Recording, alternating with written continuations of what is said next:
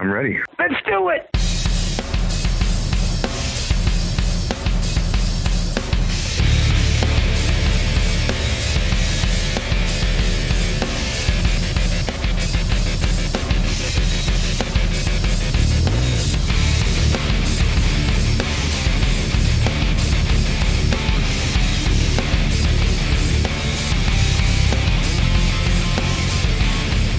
Welcome back to episode 278. I said welcome back because this is a continuation of episode 277. Hope you're enjoying our discussion on the best thrash metal bands of all time, our favorite thrash metal bands of all time, however you want to look at it. If you didn't get to vote, if you have a problem with the order, if bands were not metal, if they weren't thrash, if they weren't thrash enough, so on and so forth, become a patron. Join us for our next discussion. You could do so for as little as $2 a month. It's a lot of fun. If you're enjoying this conversation, this is the kind of stuff that we have every day on Patreon with all of the various patrons. I mean, obviously, we're not talking the way that we are here, but with the banter that we have back and forth with all the videos that I post, and it's normally 3 videos per day, and people chime in on whether they like it, whether they don't like it, whether they want to include it on the patron playlist.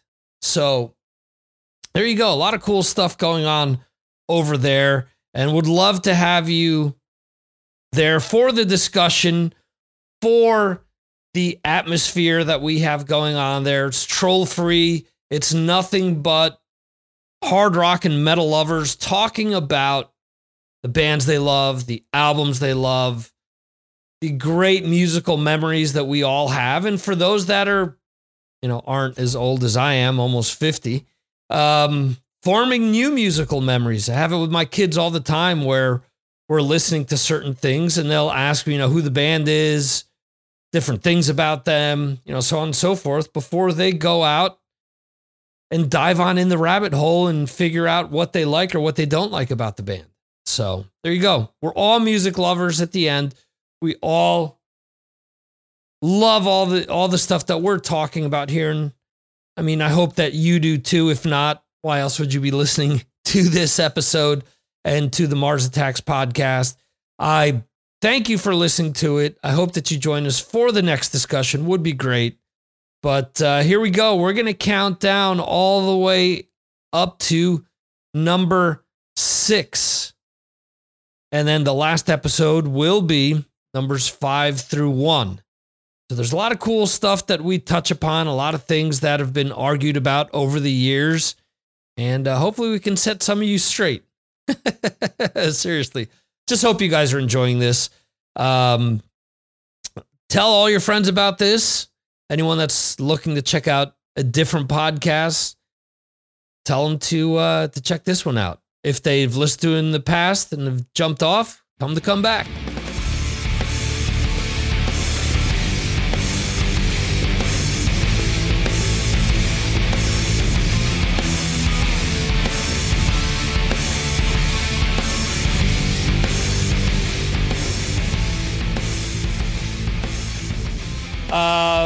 With this, real quickly, just doing this for the podcast, because this is our number 2. This is the second episode that we're getting out of this.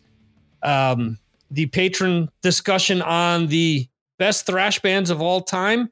If you're listening to this and you don't agree with this list and you didn't vote, become a patron. Vote next time around. That's all I can say. Because the masses have spoken, at least the masses within this group.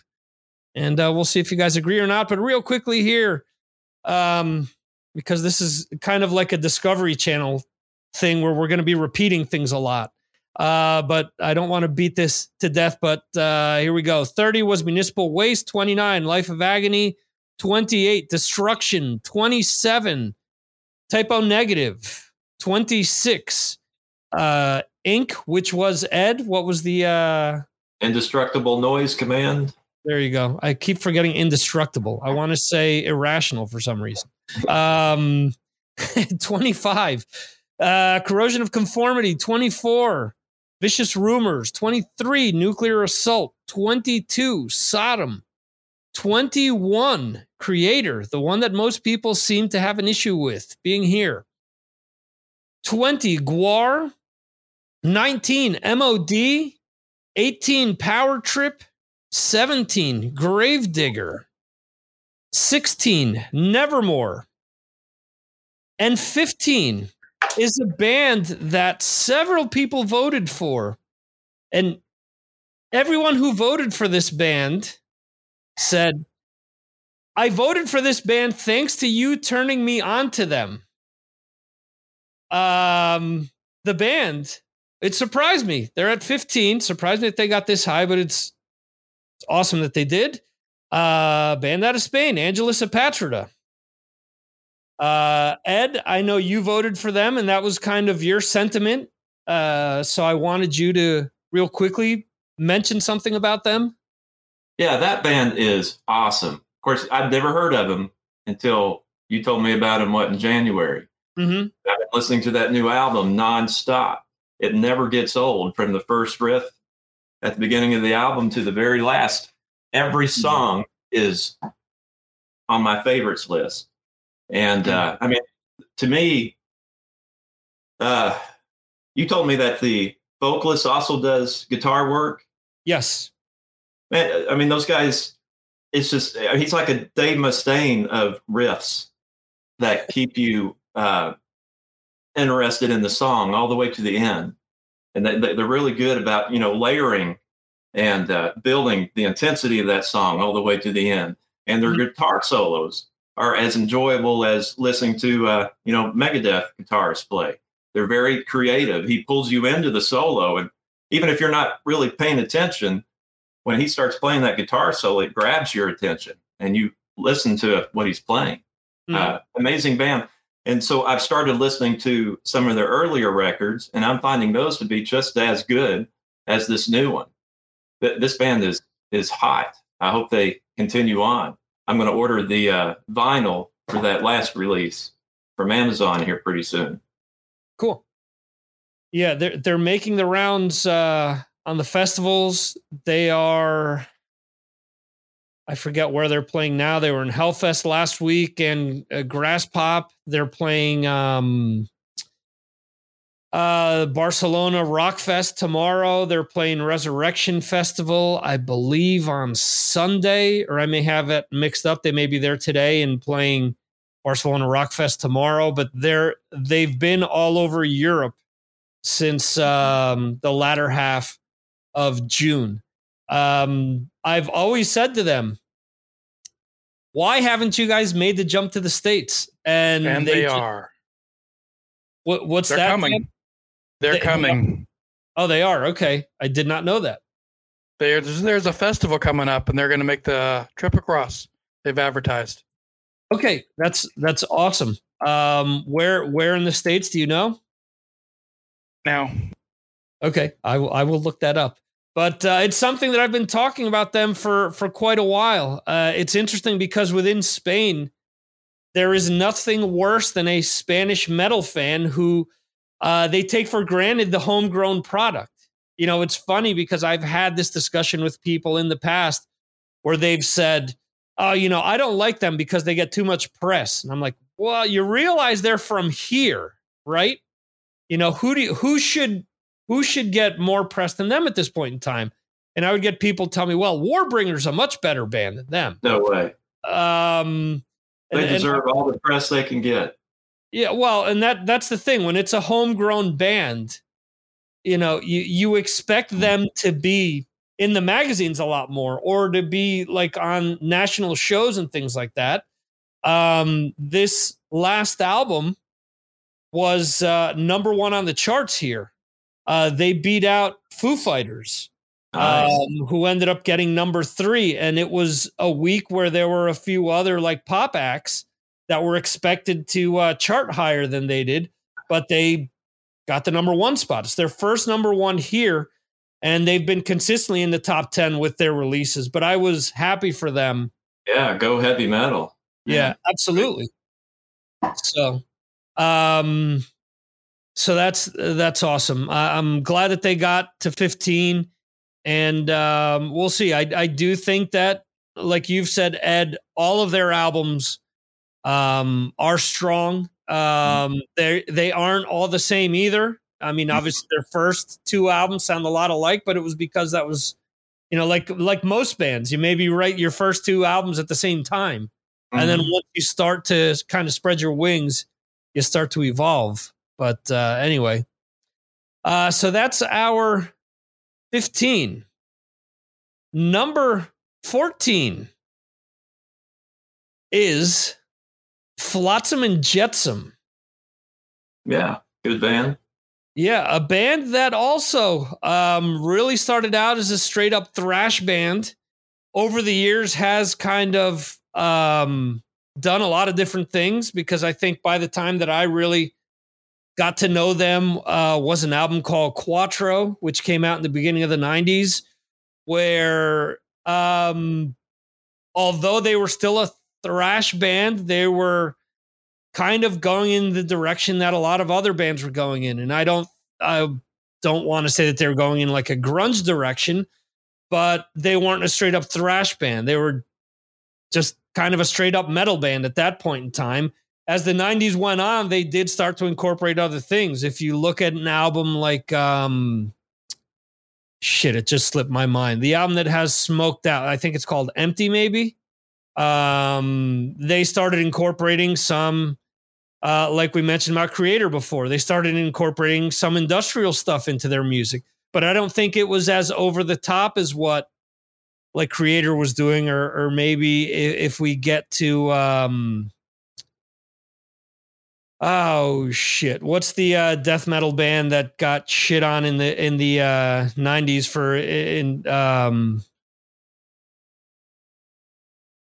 what, a change in sound? Yeah, that just started incorporating a lot of industrial stuff. I'm trying to think Morbid of their Angel did that, I think. Morbid Angel. There you go. Thank you. Who really like made a lot of their audience go away because of it. All right. So Dan is saying that it is Chicago open air in September. That's awesome. I will. I haven't been in contact with the band as much as I have in the past, but that is awesome. But anyway, Flotsam. Anyone want to speak to Flotsam and their longevity, or their catalog, or their thrash? Any takers? That's old Jason Newsted's band. Yep. Doomsday Fever he played on. No Place for Disgrace. Yeah, those first two albums are classic, or those two albums that you identified are classic, and what got them going. Their latest album was really good too. Their press in the media, not so good of how they're behaving, but if you look outside of that, they're a great band. They're still trying to break it open though, but yeah. I have to say that their last two albums I've listened to quite a bit, and I think that they've done some interesting stuff in the sense that they had Jason Bittner there for the one album. They have Ken Mary in the band now, where there's still a lot of that thrash stuff, but they've really incorporated a lot of like melodies and like stuff that probably influenced them initially that they hadn't done for a long period of time. Like you listen to songs off of the previous album, like Recover or something like that. It's a huge chorus with just a huge melody that, to me anyway, really just gets stuck in my head. And they've got a lot of songs like that, where if you think about it, I think that a lot of extreme bands went away from a lot of like the melodic leanings or these big anthemic choruses for a long time. And a lot of these bands have started to bring that stuff back in recent years. So I think that's kind of cool. So I'm not surprised that they're within the top 14 at this point.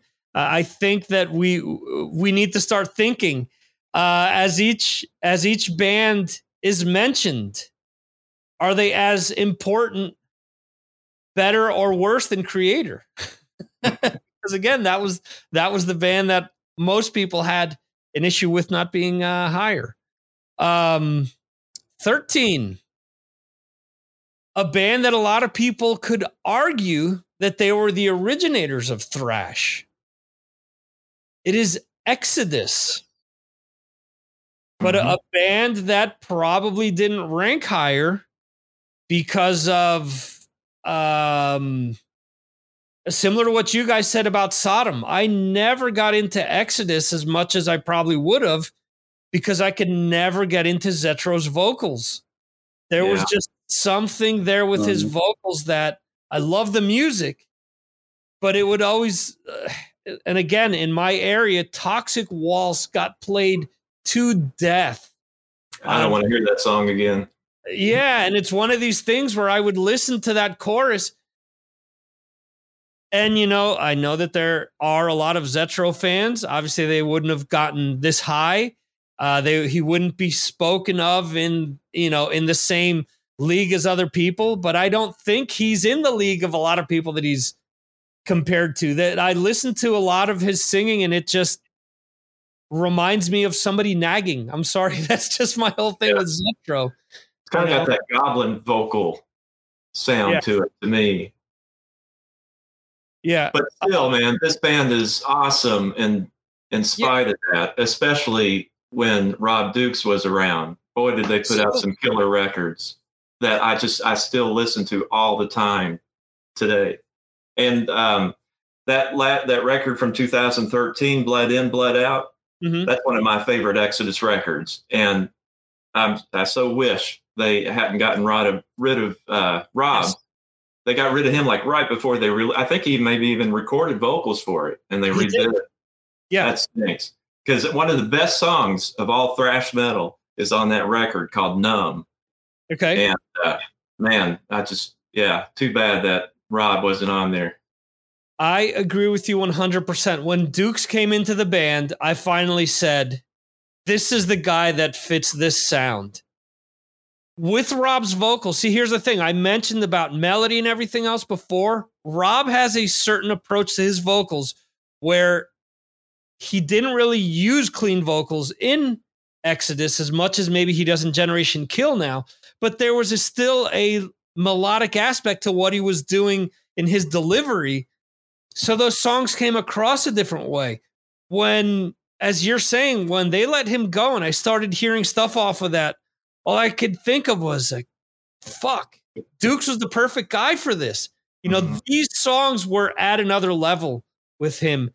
And unfortunately, it comes back to this nostalgia factor that people are stuck in. You know, it's just one of these things where, I mean, I don't get it. If you bring someone in who is as good or better than the original guy and takes a band in a different direction, I mean, it's not as if they brought someone in who couldn't do the material, you know? I don't understand it.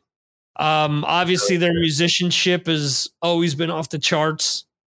And they've done everything possible to make sure that their claim to fame wasn't like Flotsam, the band that Kirk Hammett came from, you know? It's asterisks, but it isn't like the biggest known thing about the band, where Flotsam, unfortunately, will go down as the band that Jason came from as their biggest claim to fame, unfortunately. Anyone else have something to say about Exodus? But Gary Holt, amazing. It's funny you're talking about the vocalist, because it was Paul's vocals put me off initially. You know, when Blinded by Blood came out, it didn't get the same attention as the other albums. The other albums came out at the same time, because his vocals really rubbed me up the wrong way. But it's funny, I listened to it again recently, like as an adult, and I really enjoyed it. And I really enjoyed the vocals. I was thinking, you know, why did this put me off so much when I was 16, you know? But that's such a great album. I like it better now than I did back in the day. Yeah, it's interesting you say that, because the re-recorded "Bonded by Bud" I think is even better than the original. Yeah, but I think, Anthony, to your point, I think we've also, whereas when we were listening to a lot of that stuff early on, I think it has a lot to do with what I mentioned before, where we were going from a place of a Maiden, a Priest, those types of vocals, where Exodus, probably out of all those bands, had the quote unquote worst vocalist, because it was something that wasn't still fitting that mold, because Joey Belladonna had his thing, and Dave Mustaine had his thing, and Hetfield had his thing. And even though they were different flavors, they were still closer to what we were used to, where I think that like gruffer side of things just wasn't the thing yet. And over the years, as our musical listening evolves and our ear evolved, and maybe we started listening to other things, or we got used to hearing certain things, you go back and you appreciate it more. I think that's easy for me to see, because there's a lot of bands that I couldn't get into initially because of that. Mm-hmm. And Exodus, I've tried a million times. I just still can't do it. I still can't do Zetro's vocals, unfortunately. So. Well, I agree. I agree with you about Zetro's vocals. I never warmed to them. I'm talking about Paul Gales. Yeah. No, I hear you. Agreed. Awesome. So that's Exodus at 13. And just before you move in to the next one, if you watch the documentary Murder in the Front Row, that's excellent to tell you all about Exodus and the singers. Next. Awesome. At 12, another band that I would consider a lot like Flotsam, but they don't have the claim to fame of having Jason Newsted in their band. I'm surprised that this band ranked as high as they did, but obviously a lot of people like them. Metal Church. Yeah. A band that, if you really think about it, back then, a lot of these bands that we're talking about, we obviously, there wasn't that commercial success or that commercial boom that a lot of these bands had, who essentially had that boom. If you really want to analyze it, in the 90s is where a lot of these bands really took off from a money and popularity standpoint, and based on what they did the decade before that. By that time, Metal Church, they went away for a few years. And I think that probably coincided with that. There was also several lead singer changes as well, which is also the hardest thing for a band to do, unfortunately, for whatever reason. And so they're in at number 12.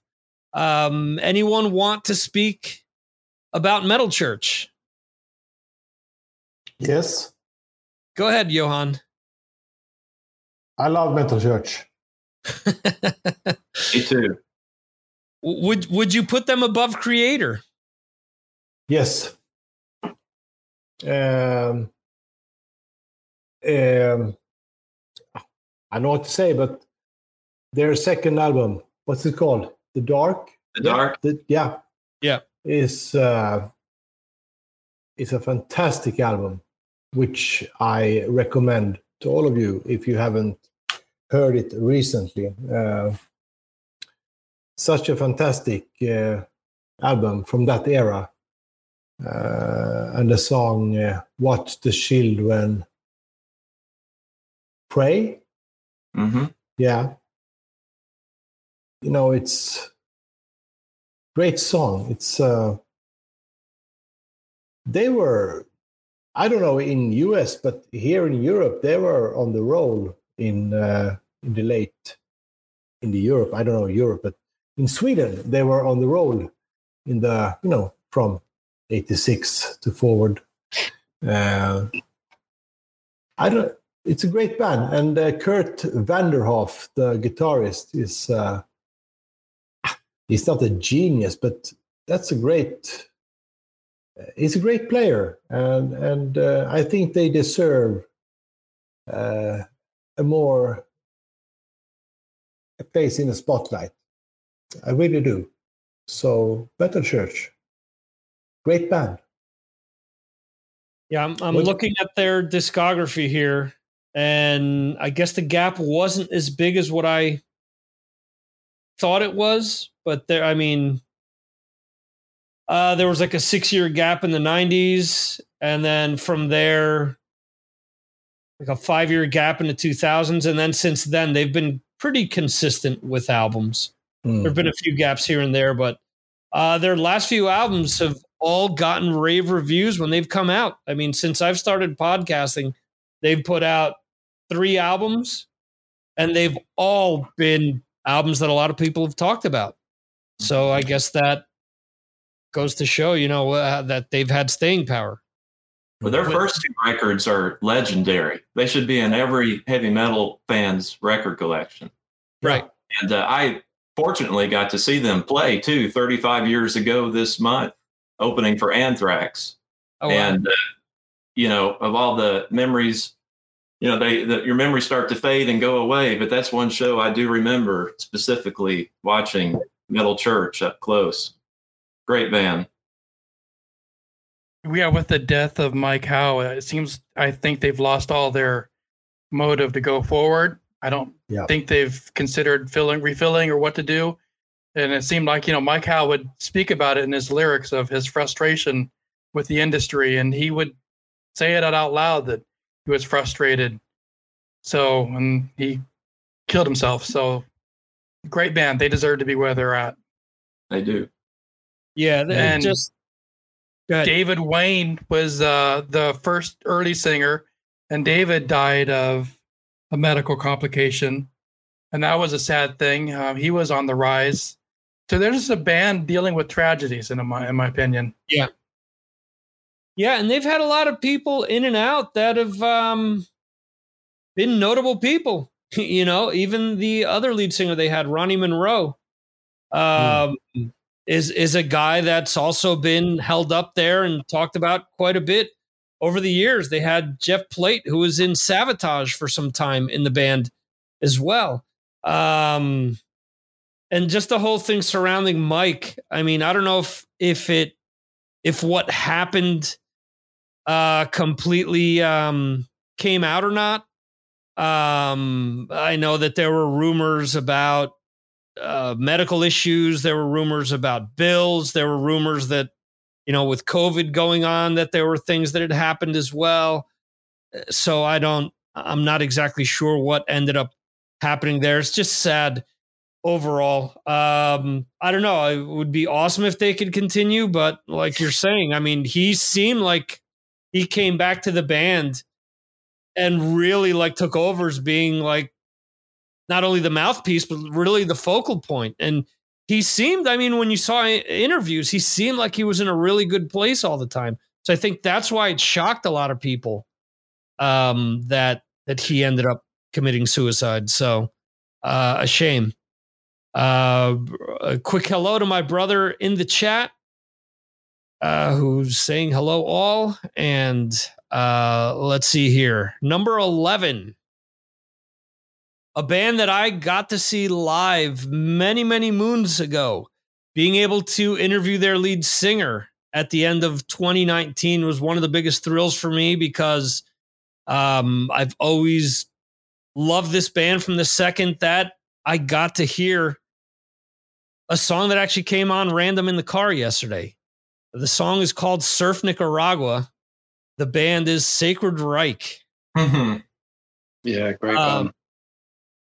I was thrilled that they released Awakening a few years ago. Again, a band that I always, when Big Four was talked about and people would say, well, who would your next four be? I would always say, well, Sacred Reich would be in that group for me because I think that they've always put out consistently good material. Unfortunately, they've only got 4 full lengths to show for it. But talk about taking a long time between albums. It's 20 some odd years between Heal and between Awakening. Jeremy, you just mentioned that you enjoy them. Anything else you want to mention about them? Yeah, I just think that they're quite a melodic band, aren't they? They're not the sort of very typical, archetypical, archetypal thrash band. You know, they've got that melody and they've got the choruses. You actually turned me on to them, and I'd never really heard them before. And then, sort of a few years ago, I bought Awakening. And it's a tremendous album. It's something where you don't need to put 12 songs, 15 songs on an album. There's only there's 8 songs on there, and that's all you need. You know, if you put on 8 songs that are killer songs, that's all you need on an album. I really like them, and I love some of the older stuff that they've done as well. I'd love to see them live. I've never seen them. You know, they're definitely worthy of being in where they are in the list. Yeah, I think they've always shown that they've never been scared to try different things. Just look at The American Way. There's a song called 31 Flavors, which sounds like more like a Red Hot Chili Peppers song, like an early Red Hot Chili Peppers song than a thrash song. And that's, you know, to who they are. I mean, you dig in deep to the band, you go beyond the political message that they try selling. They're hugely influenced by a lot of things that you would never expect. Phil Rind is huge into Motown and stuff like that, and early Chili Peppers. Dave McClain, who is their drummer, who was in Machine Head for quite a few years, always wearing Kiss t-shirts. Today he released a cover of him doing Iron Maiden's Genghis Khan, actually, which was pretty cool. So, yeah, I mean, I've always thought that they've been a good band, and glad that they're back. Hope that they put out more new music. But we'll see. Anyone else want to mention anything about Sacred? All right. We are moving on now to the top 10. Real quickly here. Angelus Apatrida, 15, 14, Flotsam and Jetsam, 13, Exodus, 12, Metal Church, 11, Sacred Reich. Johan, you still feel that Creator should be above any of these? I think we all do. Awesome. At number 10, I only had time to do this for the top 10, but here we go. Number 10, Pantera. A band that people would argue are more of a groove metal band, I think is what most people would consider them more than anything. I can see why they would be considered thrash to some people, although I don't think that it's a pure thrash band. If you think about a song like Fucking Hostile, it's more of crossover thrash. If you want to consider that thrash. Ed, as being the thrash connoisseur that you are, would you consider Pantera thrash? As a Pantera connoisseur, no. I love Pantera. I've listened to millions of hours worth of Dimebag Darrell, and but yeah, that's not thrash. But they're one of those bands though that took all the elements that we loved in our favorite genres of metal and put it in a particular package. Right. So they're holding hands with every genre. So I understand why people get confused and put them on that list. But yeah, respectfully, they're wrong about that. Thrash metal. Yeah. Excellent. Anyone else want to mention anything about Pantera? I know, Dan, you're a huge fan of Phil Anselmo. Me too. I say that sarcastically, Ed. Yeah. Independently, he's not a good dude. But I think they're 10 because they're dead. because there's no new music. If they were still alive and doing what they were doing, they'd be higher. So they're dropping down now. Thankfully, fortunately, I was able to see them from the beginning. From the beginning. Well, actually, I have their early album with the guy from Lord Tracy and all that. So I used to be really big into them. I got to see them from the Cowboys tour all the way up through the arenas. So I didn't know what I was getting myself into to be able to see them in a small club with all the stage diving and all that nonsense going on to realize what was happening. Took it for granted that Dime would be around forever. Just, took it that they would always be around. Then that whole struggle thing with Phil acting the way he did and the band not continuing and all that was frustrating. And I was, I lived that moment, and they should have been the greatest too. So that's what I'd have to say about that. Hearing you say that, I actually was supposed to see them with Sacred Reich opening up at the Roseland in New York. And there was overbooking for that show, for lack of a better term. And when we got to the gate, we were supposed to have 4 tickets. We got there and there were 2, and there were 3 of us.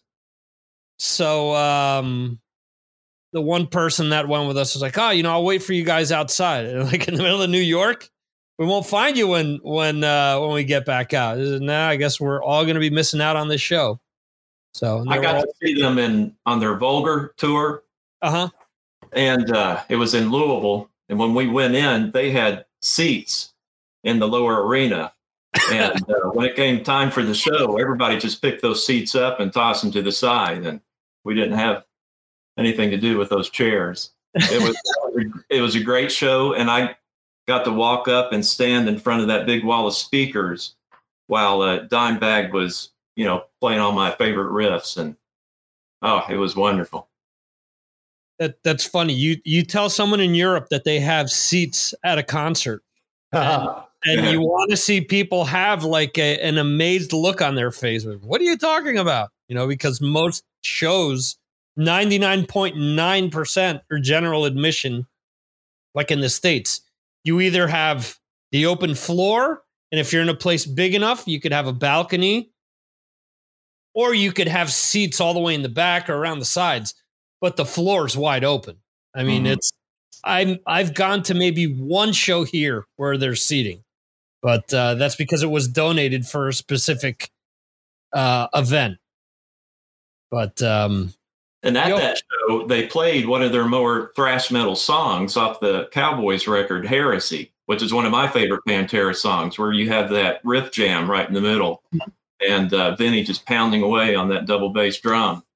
And I got to stand in front of those speakers while they pounded away on that. That was great. Johan, go ahead. I've seen Pantera many times, but the first time I saw them were in 1990 or 89, opening up for Judas Priest on the Painkiller tour. Nice. And they, Pantera, it was Pantera, Annihilator, and Judas Priest. And Pantera stole the whole show. It was amazing. I have never seen, at that time, anything like that. It was a game changer. So a couple of years, from that time up until around 95, Pantera was probably, in my opinion, one of the best live acts that you can see. Mm-hmm. Yeah, that's so interesting because I do think that the band did change a lot of things for a lot of bands within the genre. I mean, once Vinnie Paul kind of honed in specifically his bass drum sound, his kick drum sound, everyone and their mother in the metal community started wanting to have that specific sound. They were using the same types of beaters, the same types of drum heads, to try to sound like Vinnie Paul. I mean, they definitely changed the game, and they were a band who, for that time period that you mentioned, Johan, weren't ashamed to fly the metal flag. You know, they went out with bands like Anthrax and Slayer and stuff like that to open up for them. They were playing arenas, and they were having bands that 10 years earlier were opening doors for a lot of bands, opening up for them. They had Morbid Angel on one tour, I remember. It was, I think, Morbid Angel, Slayer, and Pantera. And Dan, I think you're 100% on the money. If they were still around, could be that they would be even higher because of, you know, the freshness of, you know, for us, they're a big deal, but for younger kids and whatnot, it probably is starting to diminish, you know, whereas for us, it was, you know, again, a flag bearer at one point. So go ahead, Dan. So I knew of Pantera before Cowboys, not to say I'm great or anything like that, but there was an album before that called Power Metal, which they don't want to talk about. And on the last track on the album is a song called PST 88 that we were young 15-year-old, 16-year-old geek kids, and it's sung by Dime, and it's the stupidest nonsense, but it's the bitchinest, coolest track ever that should be cranked up over and over. Power Metal album doesn't get enough attention. Yeah. It's because it doesn't have those drums yet. It doesn't have, but it's so almost there, you know. Mm-hmm. Go ahead. Yeah. Unfortunately, from what I've heard, until I guess their father still has rights over what happens with the music at this point in time, and they didn't want that released for whatever reason. And until father's gone, that stuff will not be reissued. And at that point, I don't know if Rita or whatever would have a say in. If you need a copy, I have it. Power Trip. Yeah, it's a good one. Pussy cool. Tight tonight. All right. That's all it's the coolest track. Look it up. PST 88. Sometimes. Go ahead. It's just Dime doing his thing. It's awesome. Was a sign of the times, that's for sure. Number 9, a band that I've seen several times in concert, have almost always stolen the festival when I've seen them. Suicidal Tendencies is number 9. A band that, I mean, like a DRI, which you mentioned before, Ed, I think Suicidal was bigger than DRI, obviously. So I think they're given the credit for being the crossover thrash band, you know, because of the popularity. But there were so many things that they incorporated in their music that bands were scared of doing before them, whether it's, you know, punk, whether it's hardcore, whether it's adding Robert Trujillo and you know, playing with his thumb. Shit, I forget the name of the actual term now. But playing funky bass as opposed to just playing with a pick or just playing with your fingers. They always seem to be evolving, and I know the one album where a lot of my fans jumped off the bandwagon is one that I really love, is The Art of Rebellion, where they had the balls to add acoustic guitars to what they were doing. And it wasn't that they were trying to go unplugged or grunge or anything. They were adding like another element to what they were doing. They had electric guitar with acoustic guitar and with Robert Trujillo doing his madness on bass. So anyone want to mention anything about Suicidal? Very fun band. Loved them. I was unsure whether I could vote for them or not in the Thrash, but yeah, great, love them. Okay, awesome. Go ahead, Ed. I love Suicidal Tendency, that self-titled record, and Join the Army. Pretty much everything they've done has been good, and it was fun to hear them playing with Dave Lombardo too. Yeah, I enjoyed some of those tracks. that made it interesting.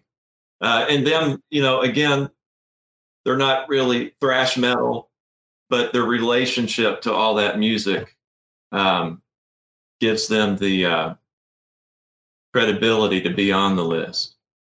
Right. Yeah, they've also gone out on a lot of tours with a lot of the bands that appear on this list. And as you mentioned with Lombardo. Yeah. Lombardo just has a certain feel to his playing and a certain power that whatever band he's in, you can tell that's Dave Lombardo. Mm-hmm. So, and that's Suicidal for Life, if I'm not mistaken. Is that the album, Dan? Yeah, this one I guess people shit on that. The label didn't like it because all the songs, not all of them, but a lot of them have the word "fuck" in it. They felt that it was too much. But I dig it. I have the whole catalog. I love Suicidal. I love everything about their stage show, stage presence. It's great. So, in other words, you have no fucking problem at all. Exactly. You know it. No fucking problem. Suicidal for Life. It's just angry. I like it. Yeah. Dan, did you see them play with Dave Lombardo on that tour? Or? Not yet. No. Yeah. Before, back in the day, with Rocky and all that. Yeah. Yeah, I got to see them right before Dave came in. Steve Bruner was the guy that was playing with them. Just at that time, he was like 400 something pounds. This huge black dude. He was just enormous. And he was playing stuff where you were like, what the hell is he doing? I have to credit Mike Muir because regardless what lineup he's had in that band, all of the musicians that he's had have been super talented players, always. And they've always been able to pull off the old material. And now even I watched the performance from Hellfest. I watched it with my wife last week. And they had Ty Trujillo playing, Robert's son, awesome. Who's 18, 19 years old now. Just so cool. And just the band still does their thing before Pledge Your Allegiance. Just fill the stage up with fans and just go on and play. So awesome. I absolutely love them. Number 8. Sepultura. Yeah. A band that I once had Gene Hoglan tell me when he was talking about the album Arise, tell me how he felt that they were one of the most overhyped bands because he felt that they only followed trends and were never original, was what he said. And he mentioned his thing was that Roots, which ended up being their biggest album, was just them trying to sound like Korn. So whether that's true or not, I think after moving to Spain, when I moved to Spain, all the metal bands I was checking out when I first came over here were either heavily influenced by Sepultura, by Machine Head, or Caius. I mean, those were the 3 big bands that every band that I saw, they sounded like one of these 3 bands. So for those reasons, I do think that Sepultura deserves their place on this list. I know that there are people that are really, lean towards, the early era of the band. There are people that won't listen to anything that Derek has done in the band, which to me, I think is a shame because I do think that they've done a lot of really cool stuff. I think Andreas is probably the most unsung guitarist in maybe if not thrash metal, but one of the most unsung guitarists in metal in general. He doesn't get the credit he deserves for a lot of the stuff that he does. Just my opinion. But what do you guys think about Sepultura? Anyone? Johan, go ahead. Sorry for speaking so much. No, that's why we're here. Yeah, I love Sepultura. They were back in the early 90s here in Europe, at least, huge. I bought the album Arise and fell in love with them. And then I went to Roskilde Festival in 94, and they have, or 95, can't remember. They have released Chaos AD. And I went for the show, and it was an absolute war in front of the stage. One of the most, it was absolute chaos. People were stage diving, and there were people flying everywhere. And I remembered reading an interview with them that they always go out after the show to speak with the fans. So I flopped over. I was in front of the stage. So I went over, and I went back in the day in Roskilde. You can go to the side of the stage and wait. So I did. And after the show, the whole band came out. So I went, they were the nicest guys. So I waited, and they all came out except for the drummer. And we went out and had a beer together. With, Sepultura, back in 19, they were a big band then, but they were so, come on, let's go have a beer. Nothing special. So we talked perhaps 5 minutes, and then bye-bye. And then the drummer came, and I spoke to him. Let's have a beer. And I spoke to him. So I have the nicest memory of the band. So for me, that's a great band. Nice guys. And I've seen them with Derek, and I've seen Soulfly after that. Like it all. Very good band. Nice guys. Yeah. Very cool. Anyone else? I agree. I love Sepultura, especially that Beneath the Remains, KSID, and Arise. They lost me there in the 90s, but I like all their new stuff since that. How do you say it? What was it? ALEX, A-LEX, whatever. Yeah. It was. From that point on, I've enjoyed them ever since. Great band. Yeah. The other cool thing too that I said that about Andreas, but if you guys haven't seen their drummer Eloy play, just a fucking ridiculous player. I mean, just seeing him play, and I haven't heard one person ever say to me, "Oh, I wish Igor was back in the band." This guy is just so good, and he plays everything on such a small kit to top it off. I mean, it's just full of energy. He just broke his leg like 2 months ago, and he's back playing with them. And He was saying, I think his first show, it may have been Hellfest. And he was saying that he played a lot of the parts with his left foot instead of his right foot because he's still feeling it in his right foot. And I'm like, you don't notice. There's like no difference whatsoever. He's just a ridiculous player. It's similar to what I mentioned before with Destruction. A lot of times these bands need younger guys to come in and kind of pick up the torch. And not to say I forget the name of the drummer that they had in between.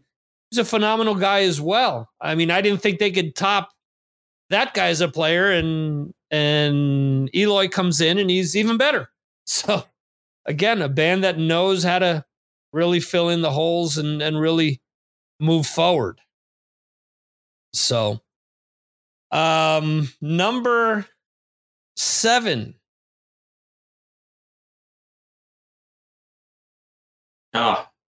Slayer. Ed, obviously I need to go to you because they were your top pick. Yeah, that kind of hurts. I thought I'd at least see him at number 2. Yeah, I kind of need you to do a whole separate 2-hour Slayer episode to accept all the commentary I have about that band. Well, so I'll let the other guys comment and try not to take up all the time. But yeah, I love this band. I I didn't discover them until Rain and Blood came out. I read something in a magazine about them and Peace Sells, and I went to the record store at the mall. And having never heard it, I bought Rain and Blood on vinyl, cassette, and CD. Huh. And I bought that on a night that I was with a friend of mine right before we were going to a youth Bible group at my youth pastor's house. So while everybody was going into my youth pastor's house, I stayed in my friend's car and I remember putting on that Megadeth and hearing Wake Up Dead for the first time. Right. And I played a little bit of that Slayer, and my life changed from that moment on. The sound of Slayer connected with me so deeply, because I was such an angry kid at that time, that the sound and the lyrics of Slayer connected with all those emotions that I had at that time in my life. And that band has been one of my best friends my whole life through. Anytime you need to deal with something, you can put on a Slayer record, no matter how dark what you're going through, and they'll help you get through it. They're helping you process, those dark emotions, because their music, a lot of people like to say they're satanic, but they're not. They're writing the scariest songs of all, which is writing songs that talk about the darkness of the heart of man, which can be the most frightening story of all, even more scary than singing about Satan and demons and such. Right. Talking about the evil that men can do to each other. There's no more frightening story to tell. Yeah. I better stop, because I'll go on and on and on about Slayer. Yeah, I think we all have that band that we have that sort of connection to, which is what makes music so powerful, that we have a band or an album or songs or whatever that when things get tough, we turn to that band, those words, those riffs, those beats, that's why I think people make the mistake of, the new album isn't as good as Rain and Blood. Well, it's not supposed to, it's supposed to be something else that you add to that playlist that you have by that band. It isn't supposed to, the newest album isn't supposed to replace anything. If it does that, then great. But if not, doesn't mean you can't enjoy something because it isn't Rain and Blood. I think that's the most asinine thing that people can do. They limit themselves to a lot of good music as a result, So, and I'll also say that I'm not surprised either that it's at number 7, because Slayer is an acquired taste. There's a lot of genuine metalheads that don't like Slayer. A lot of my friend group didn't like Slayer. Some of them kind of came around as time went on, and they put out some different kinds of records. But yeah, I'm never surprised when someone likes metal, but they don't like Slayer. I hear that a lot. I was one of them, because I didn't put them in my top 10. I've never been a fan of them, but, I appreciate what you're saying about them. Yeah, I've seen Slayer many times throughout the years, intentionally and unintentionally. Around in California, they would open up for a lot of bands, and then I'd go see them on purpose. But I have to say, the Ozfest, the first time they did it in Devore, San Bernardino, California, it was in October. It was kind of that little bit of chill in the air. There was the wind blowing. They had the fog machine going, and there's Slayer dominating, and it was awesome. I mean, it was better than Ozzy and anybody else. It was so cool. Awesome. Who else wants to mention something about Slayer? Just that I'm very surprised at how low they are. I would have thought number 2. Yeah. This is going to be the creator of the second hour. It will. Yeah. Johan, anything you want to say about Slayer? Yeah, I'm not the biggest Slayer fan, but I bought Decade of Aggression when it came out. And that's a great album and a great mix. What do you say? A compilation?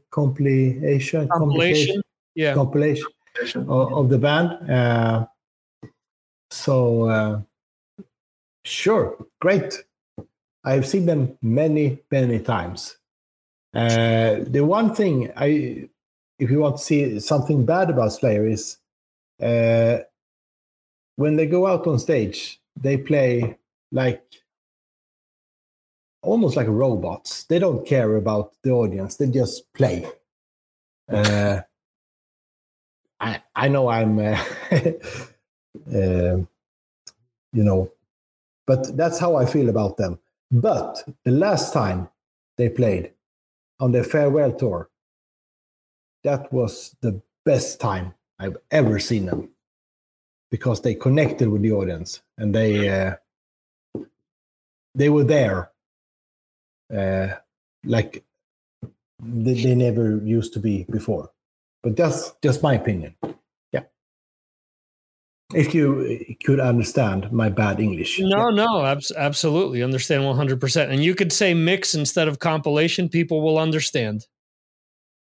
So, does Slayer come back?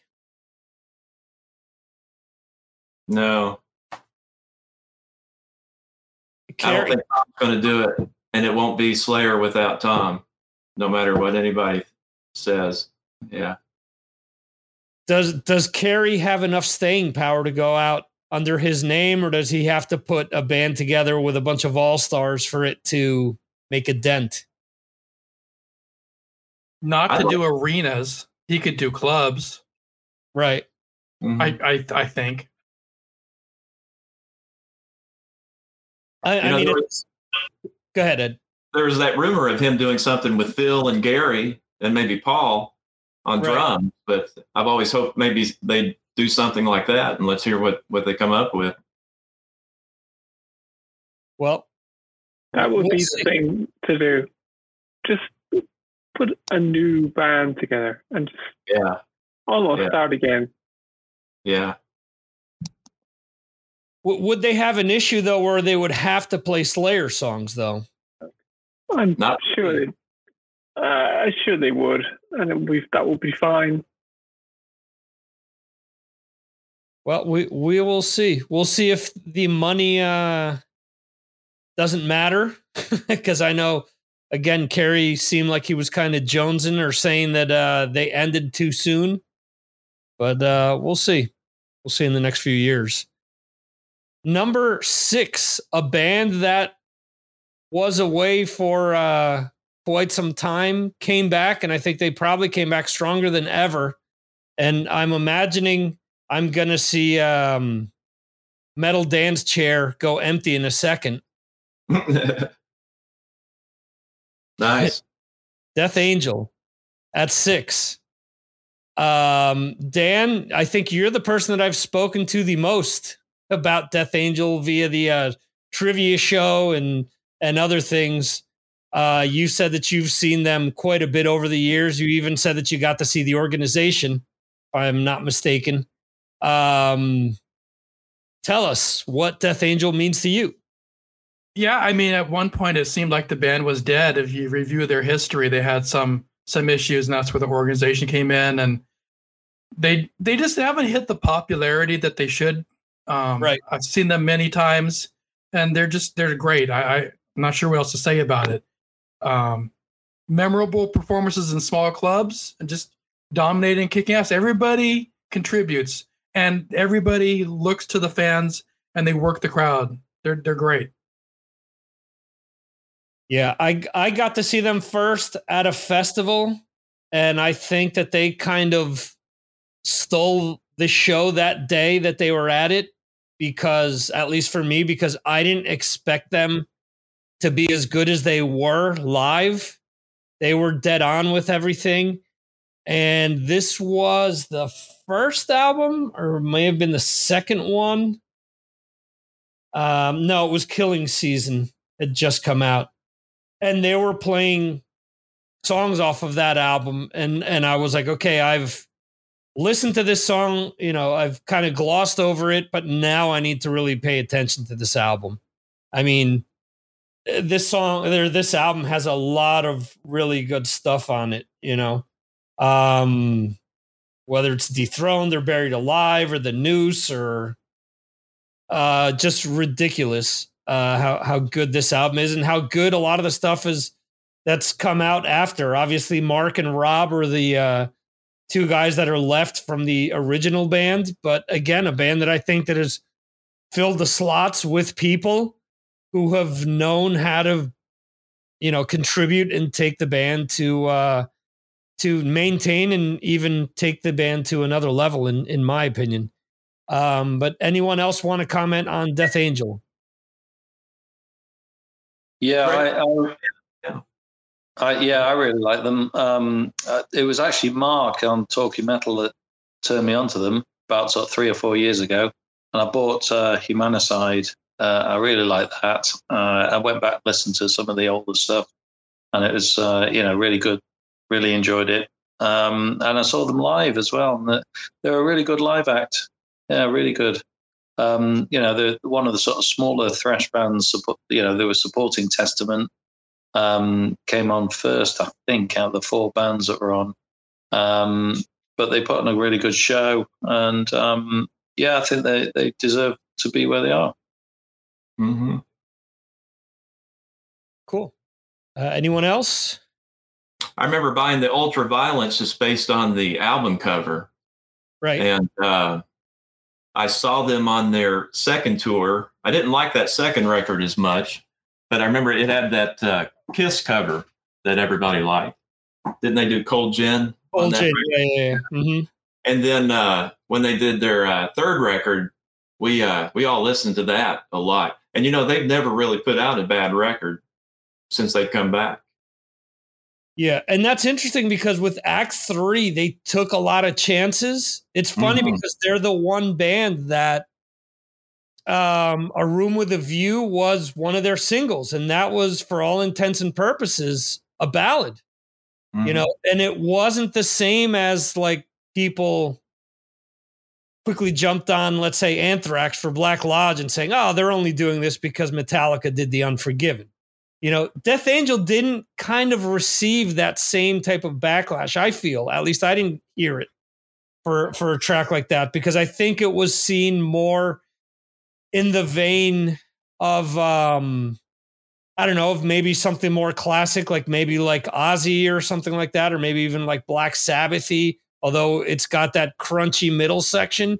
It was acoustic and it was different. It was different to what other bands were even doing with their ballads at the time. So I think it was great. They were taking chances, and that's unfortunately when the band splintered, because this little band called Iron Maiden was looking for a lead singer, and Mark went and tried out, and the rest of the band found out, and that kind of led to that. Dan, am I messing that up, or? I don't have the exact history of everything, but it's just they took a break, but thankfully they came back. There was a reunion of a bunch of other bands for some type of an event, and they didn't think that they were going to have any popularity left any longer, and they turned out to be great. And they said they're great. Let's do this again. Let's keep going. But I think. Go ahead. But the ultimate reason they disbanded was because of that accident they had on that tour, wasn't it? Yeah. Yeah. What? I'm ignorant to this. What happened on that tour? Well, they were on, and correct me anybody if I'm getting my info wrong, weren't they on that Clash of Titans tour? And they were in some kind of accident that was pretty major. And then they ended up getting replaced by another band that I can't remember now. But after that, we never heard from Death Angel again until several years later. It was a surprise when they came back, and good to hear a good album from them.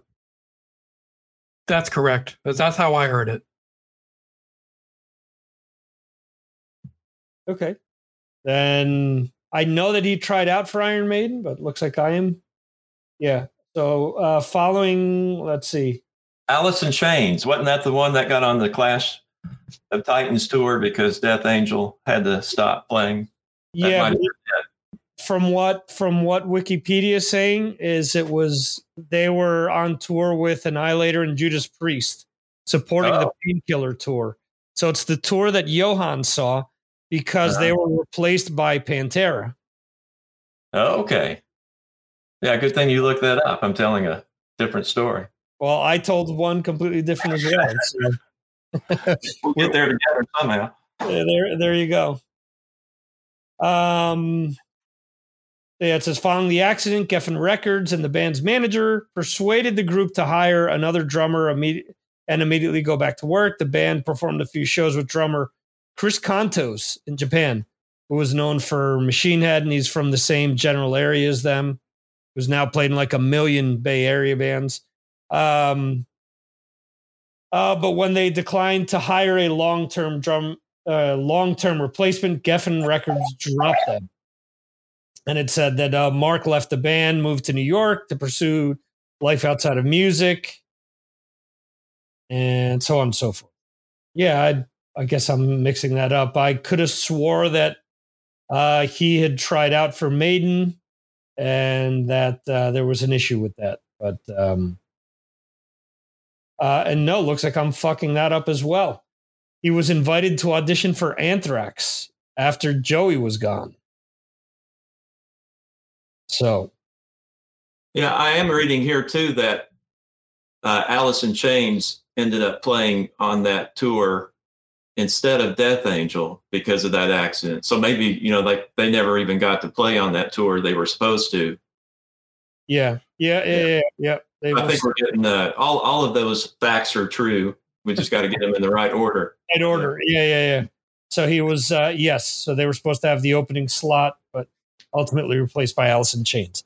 So, all right. So we'll get there eventually. Yeah. that really hurt that band at that time. I think that was a big bummer for them. And just think of that. What a big deal that was for Alice in Chains, who, I think a lot of people don't realize that really introduced them to a specific audience who probably went in not wanting to like the band, got there absolutely loving the band. I mean, you listen to any of the other bands that were part of that tour, they all talk about how great Alice in Chains fit in at the end of the day, regardless how much shit they took the fans. So, all right. Mark's dog is here. So on to number 5. On to inside joke. Yeah. That's my dog. I'm sorry about that. No, that's Striegel's dog. I'm pretty sure. No, there's no UPS guy at the door.